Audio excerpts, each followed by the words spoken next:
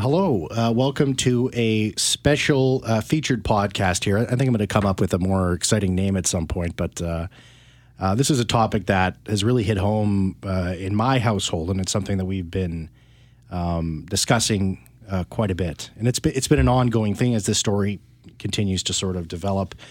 Comments on SNL, Jon Stewart, another, I think he was on Stephen Colbert's show, also discussed sort of things are kind of on the tail end of this conversation. It all started with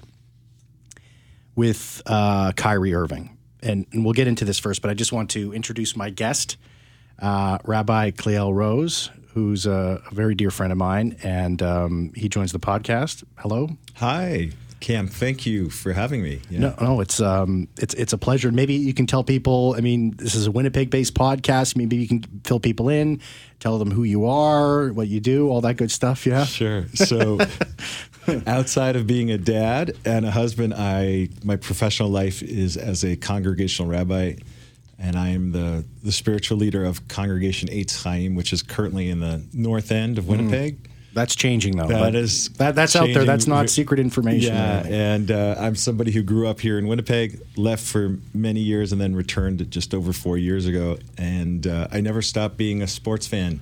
Yes. No. I know you love hockey. I know you love basketball.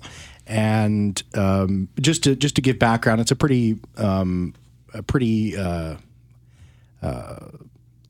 it's been a big story the last little bit.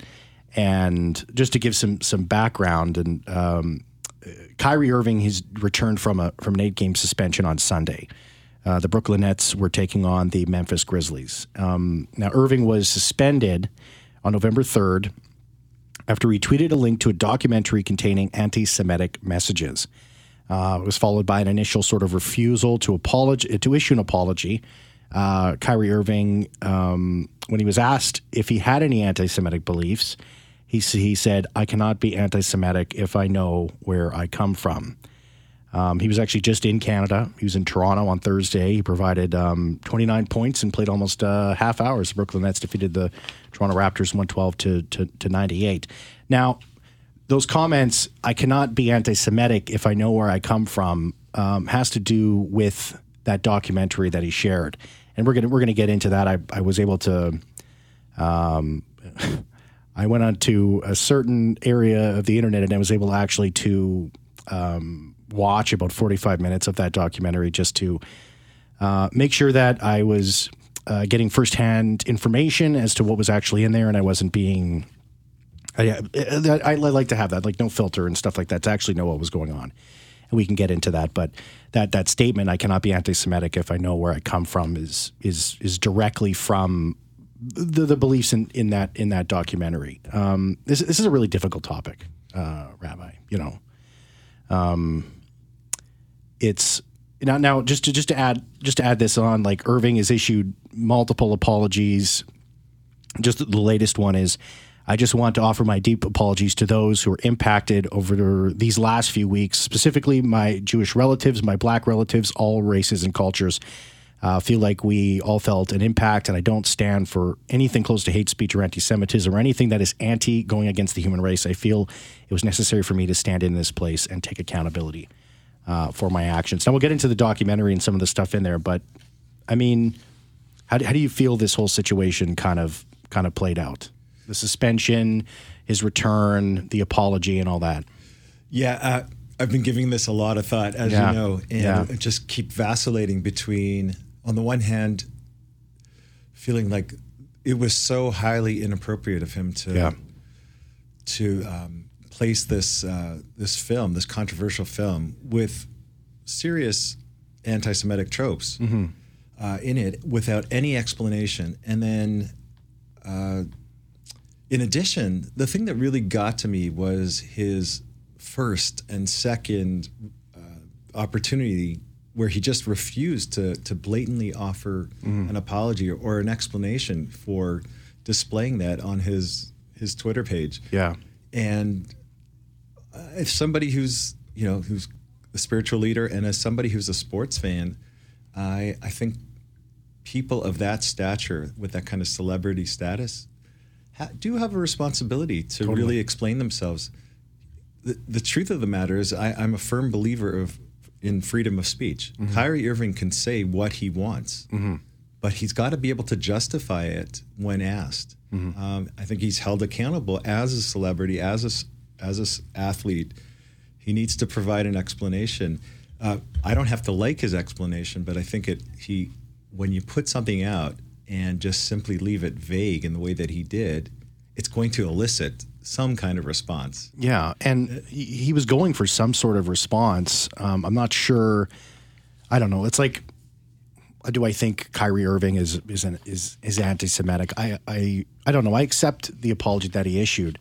I don't know what's in his heart, but just like you said, as an athlete with millions of followers on Instagram and Twitter and all that sort of thing, there is a responsibility there to not support this sort of thing. And maybe he watched the entire documentary. Maybe he didn't watch it. Maybe it was just something that he came across and it was something that he thought was going to empower the Black community or himself. I'm not sure. I'm not inside of his head, but there is a responsibility to not promote something like this. And that's essentially what happened.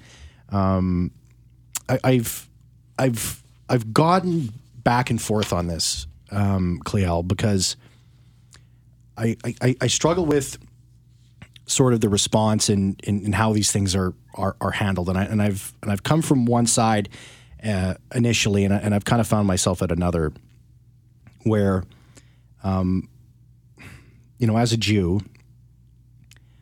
there's something like there's a little sort of bird or whatever in the back of my head that goes, the people are always just not going to like us for whatever reason. It's just for whatever reason. That's just what we have to deal with. And it's best just to ignore things like this. Then my mind goes to,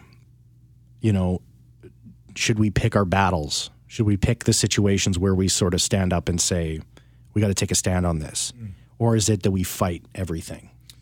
And I kind of started at this like, maybe it's best that we just ignore this. And that was like my initial thought. It's like, I don't want to be seen as, that Jewish guy that's always, rallying the troops and all that. And that's something I struggle with. But I've come to the point where, I think it is important to pick your battles. Certain battles you have to fight. Absolutely. Yeah. I have to say, not everybody's going to agree with me, clearly. Yeah. And that wouldn't be the first time or the first 1,000 times. That being said, I was really bothered by what Kanye West had to say. But I think the world has come to see that Kanye West is somebody who's really unstable. And I don't really I don't pay a lot of attention to what he has to say. Yeah. Maybe that's just has to do with my personal interest. But for some reason, Kyrie Irving's statement triggered something inside of me, because I think part of who he is as a personality, or the way he presents himself, is somebody who's fighting for the underdog, somebody who is advocating, and these are the things I like, advocating for his community, for the African American community. He's also part Indigenous. He's been very vocal about that, and I think when somebody of that stature, with that kind of platform worldwide, expresses those things, that's a positive.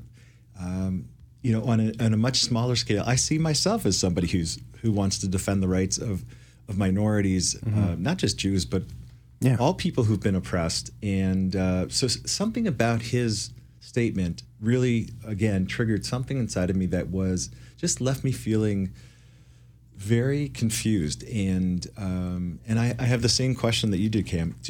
Is this really something?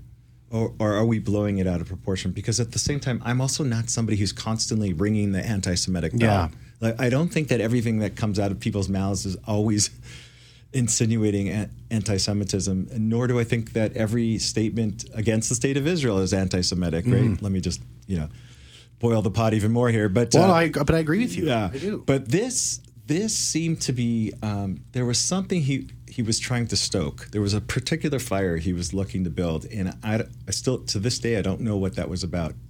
Like you, I do believe that he did offer a sincere apology. I don't think in his heart he's anti-Semitic.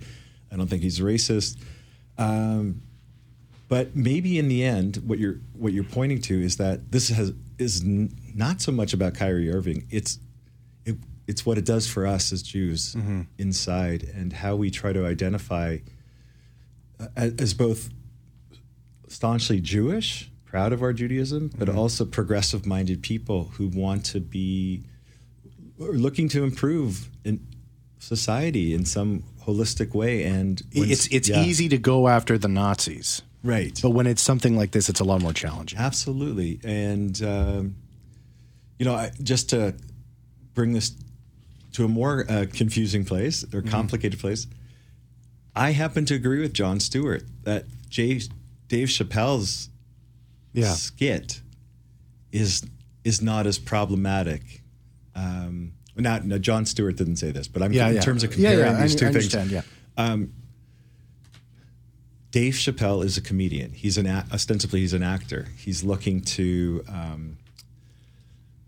stir things up, to make people think, to elicit a kind of humorous response. And I'm not a lover of that kind of humor, whether it's against Jews, whites, others, especially oppressed people or people with a history of being oppressed. But I do think that, again, the distinction between what Dave Chappelle did and what Kyrie Irving, the statement he made, they're on different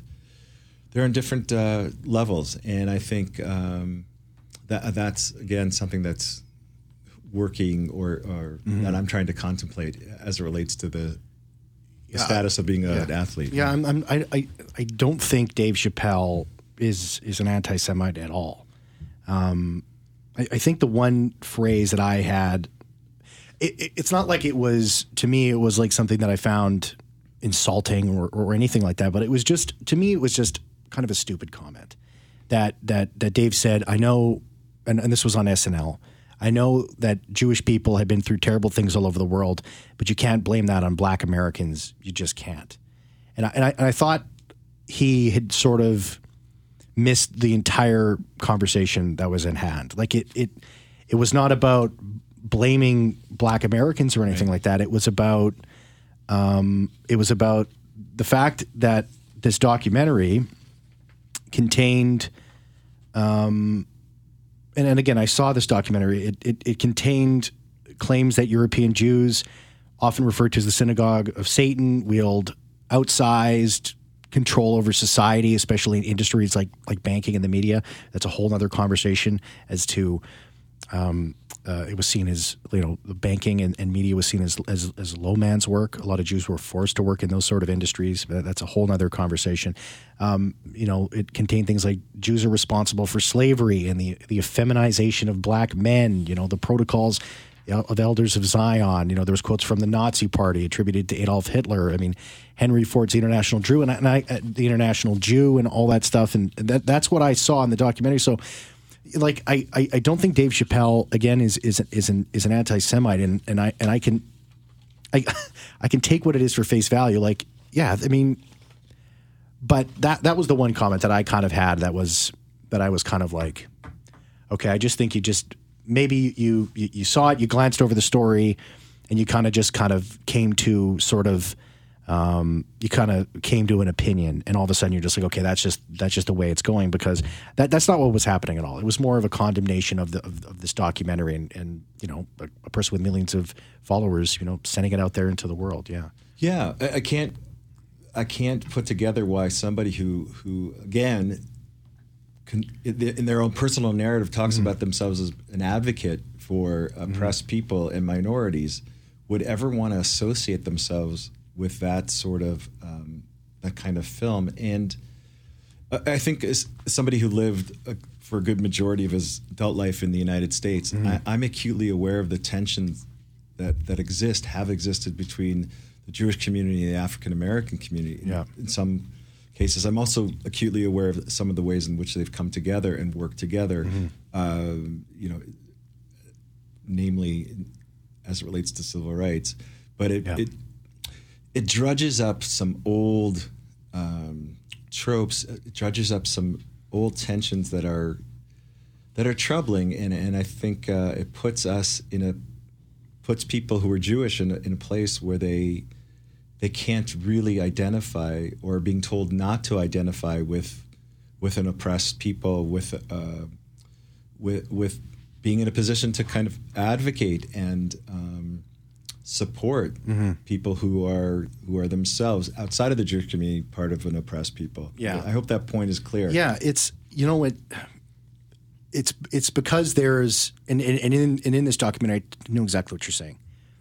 One of the main focuses of it is that sort of the Black Africans have been supplanted as sort of the people of Israel, and that it was sort of that identity was stolen by I don't know, like, because Jews have always been a very diverse population of people, but I guess maybe and this is not the right term, the sort of what people think of as Jews, the legacy Jewish population. I guess that's not the right way to say it, but you know what I'm trying to say. I do, yeah. But it's sort of like that was stolen from, and that's sort of where this Black Hebrew Israelite sort of religion organization is sort of, I don't know, I guess you have to classify it as it's definitely a belief system without a doubt, and that becomes very, and I know exactly what you're saying when you say it's like, and then now it's at the point where it's being, it's being promoted. There's a lot of conversation about, what's going on here. And I go back to some of the things, and I know this is something that you're interested in, like in religious studies, and this sort of thing stems from a place of pain. It's from an attempt to sort of justify the suffering that you feel, that you see in your community. And so it's like the apocalyptic literature and all that sort of thing, right? It's like there has to be a reason that this is happening, and there has to be a reward for undergoing this sort of suffering, whether it's in this life or the next life. And that's where I feel like this has sort of come from. There's clear and honest struggles, and there's people who have used that as throughout history to sort of latch onto that and then turn it into something. Well, this is what's actually happening. This identity has been stolen. You're the real, people that left Egypt, and Moses led you guys out, and then it was robbed from you from the Europeans, the slave traders. This is why this has happened.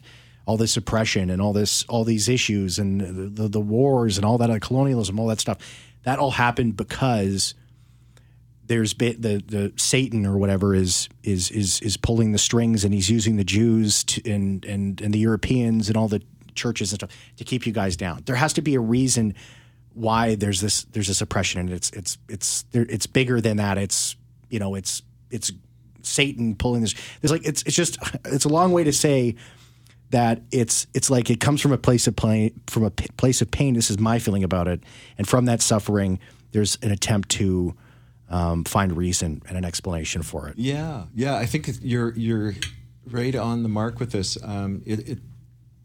Of course, it's rooted in one's pain, but the way it's playing out is this, and this is what I really despise. I despise it outside of the Jewish community, but even within the Jewish community, where we try to pit, one group pits their victimization over somebody else's victimization, over another group's.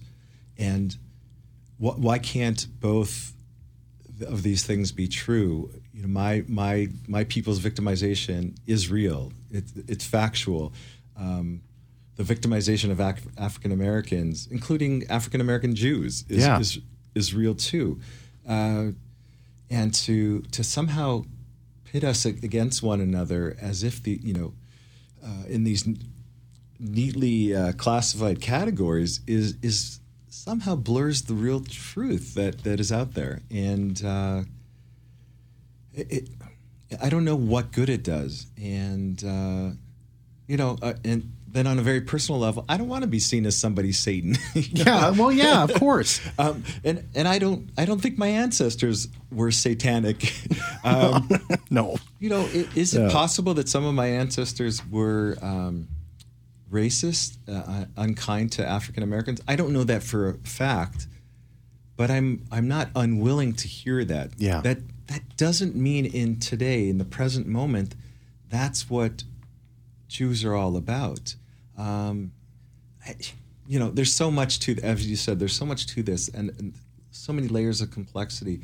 To suggest that Jews are the power brokers in the world of finance and the world of media is such an enormous lie, and mischaracterizes who we are. I mean, we are such a diverse people, as you've said, and to think that all Jews control these buttons and are deliberately looking to marginalize and oppress people, I just think is not accurate.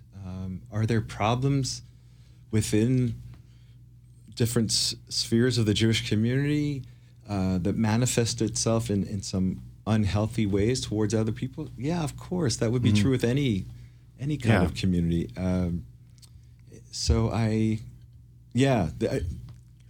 This is very raw for me, and I think for many Jews who really want to believe that that the world is getting better, that we're owning the conversation about the way in which all of us have somehow betrayed our best selves by the way we've acted towards minority populations.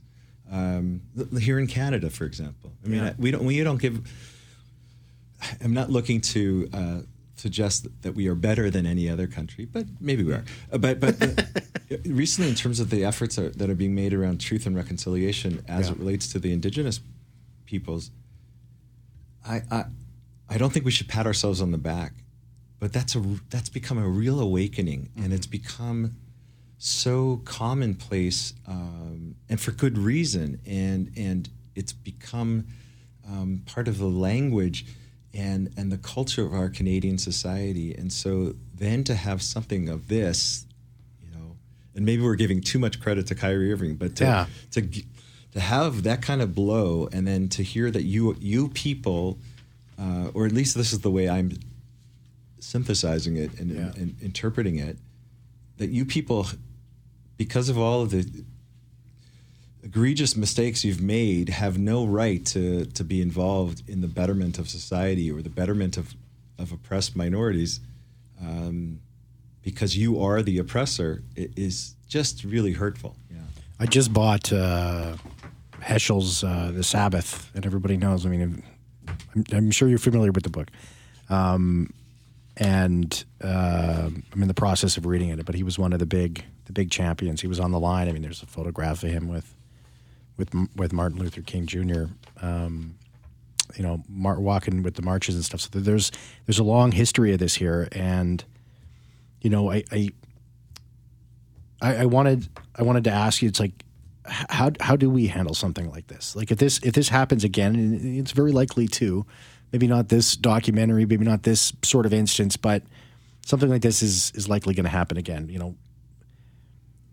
It's because then on the other end of it, and this is just kind of like the double-edged sword of the whole thing. It's like, hey, okay, we're going to make sure Kyrie Irving, we're going to suspend him.